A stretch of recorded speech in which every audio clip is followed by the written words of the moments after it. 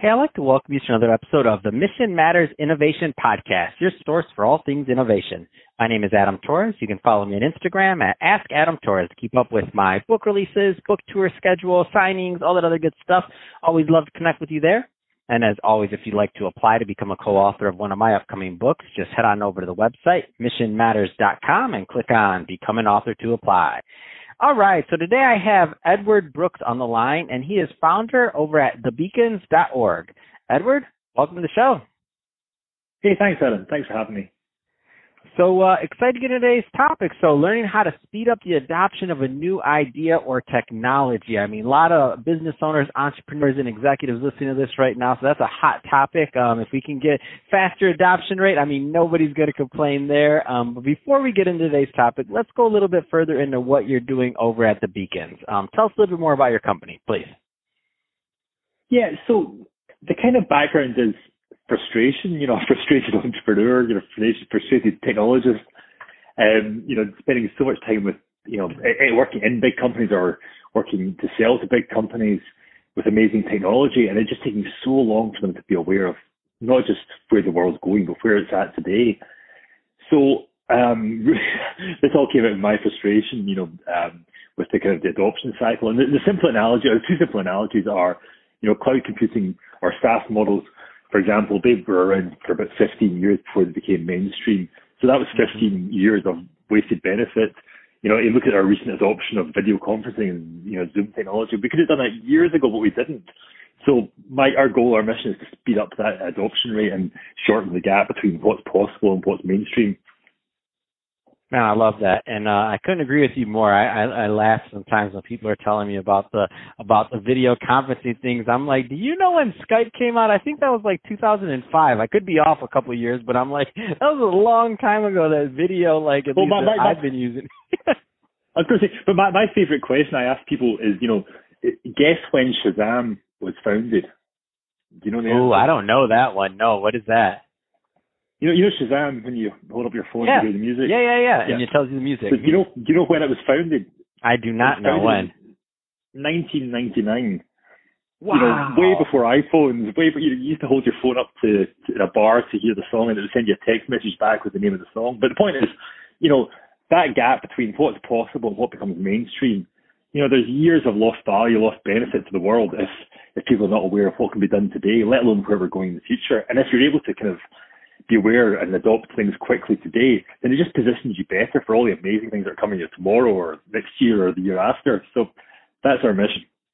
Man, I love it. That's awesome. And I think that's a great transition to today's topic. So how to speed up the adoption of your new idea or your technology. I mean, big topic, Edward. Where do you want to start with this one?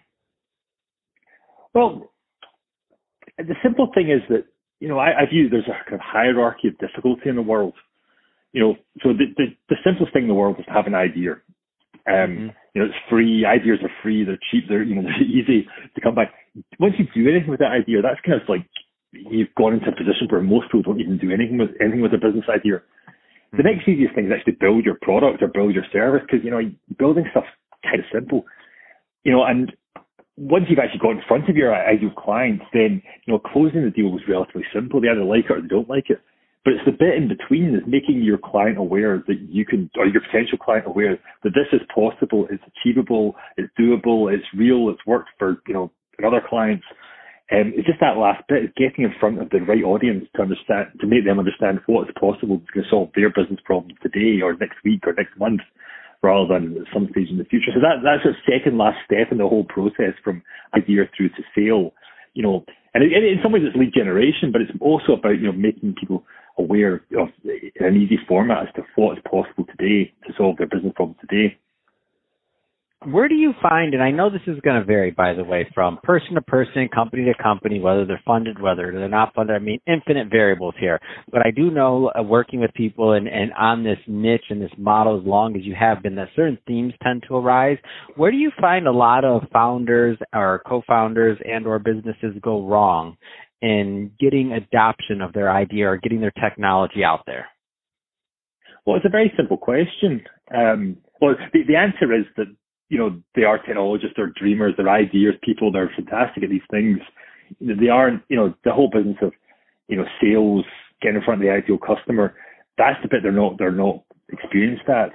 So the litmus test I always have for people is I ask them, who is your target audience? And quite often they'll say, oh, it's the CFO, the CEO, or the head of HR, head of marketing.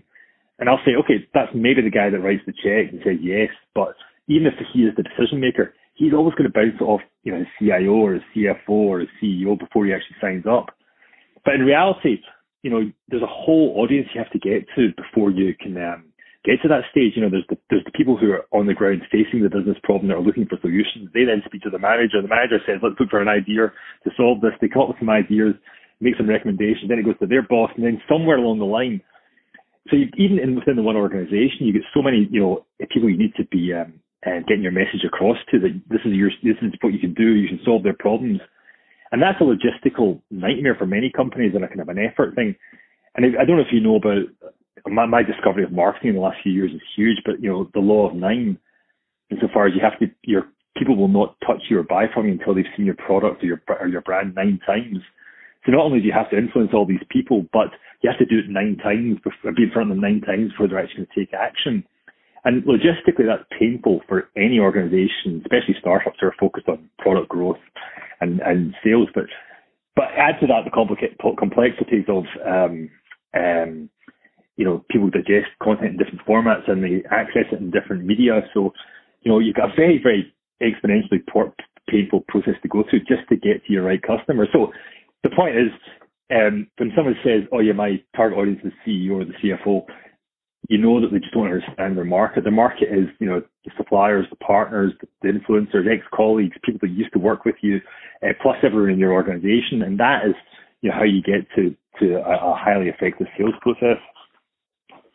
So, Edward, I'm definitely a low-hanging fruit kind of guy, and not to oversimplify this or the process, but what are some things that some of the listeners right now can start thinking about in terms of kind of speeding up the adoption rate of either their idea or technology? Well, the very first thing, so for established companies, we talk about leakage and ask them to think about leakage. And leakage is all the data points, all the connections they have with basically the outside world who can help them influence. So it could be suppliers, it could be partners. So for example, if you're running a webinar, you don't just market it to your existing mailing list and your existing social media.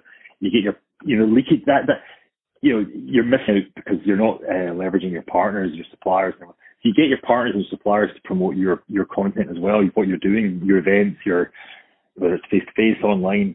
So leakage is not leveraging your partners. Leakage is if you're training people to use your platform and there's 10 people in the room, you're not getting all 10 people's email address, because those 10 people may already have bought your product, but they're also going to become your evangelists further down the line. So the starting point is to look at, for established companies, is to look at your leakage points. And there's a whole range of them, from suppliers, partners, trainees, users, decision makers. Everyone you touch or who touches your product, you need to know who they are. You need to categorize them, and you need to be able to, have a communication program for them, because they are going to help you get to a bigger audience faster. And then the second part we talk about is leverage. Every single bit of content you're doing, whether it's, and again, Adam, you probably know this inside out, but if you're doing a 50-minute interview like this, then, if especially a video interview, you turn it into the 50-minute video into, 45-second excerpts. You shove them out on social media, you take the key quotes or the key messages, you go into Canva, you put them onto quote cards that then go into your Instagram, Facebook, LinkedIn, et cetera, but you're taking one 50-minute interview or one 30-minute webinar, whatever that one bit of content, and you're leveraging it like crazy so that you're not losing any part of your audience, because you don't know if they're on LinkedIn, you don't know if they're on Facebook. But then the third part of leakage leverage, the third part is actually data. It's looking at and tracking at what's working, where your audience is engaging, and what's working well, and doing more of that. Man, I love it. For those of you listening to this, I don't know if you understand, but Edward just summed up a marketing strategy and a strategy that you can work on for the next year to make a difference in your business. But it's all about execution. So you're going to want to rewind this one or start it over, whatever you're listening to. Take some notes on what Edward just said, because he just did a master class on this one with you and how to plug the leaks in that boat, because a lot of people are leaking, and I'm going to have my team listen to this and see where we're leaking. Maybe we got some leaks that need to be plugged. plug. I love it. So, Edward, that being said. I was going to say, the good thing about having podcasts is, and have a Scottish accent, you can actually slow it down to listen at a proper speed. That's awesome. So, Edward, that being said, if somebody's listening to this and they want to learn more about the Beacons or connecting with you and your team, I mean, what's the best way for them to reach out and to get some more info? Yeah, LinkedIn's always very powerful. It's Edward, I think Edward Brooks on LinkedIn. Go to the beacons.org website, or it's eb@thebeacons.org for my direct email address, E for Edward, B for Brooks. That's awesome. Well, Edward, really appreciate you coming on the show today and sharing more about your background, all the great things that you're doing over at the Beacons. Again, everybody listening, go check that out. So beacons.org or thebeacons.org, and to the audience, as always, thank you for tuning in. I hope you got a lot of value out of this. If you did, don't forget to subscribe to the podcast, leave me a review on the Apple iTunes Store. And if you're watching this on our YouTube channel, Mission Matters Innovation, definitely give us a subscribe there, but also leave some comments in the video. Love to know what kind of projects and things that you're working on. And Edward, thanks again for coming on the show. No, pleasure, Adam. I loved it. Thank you.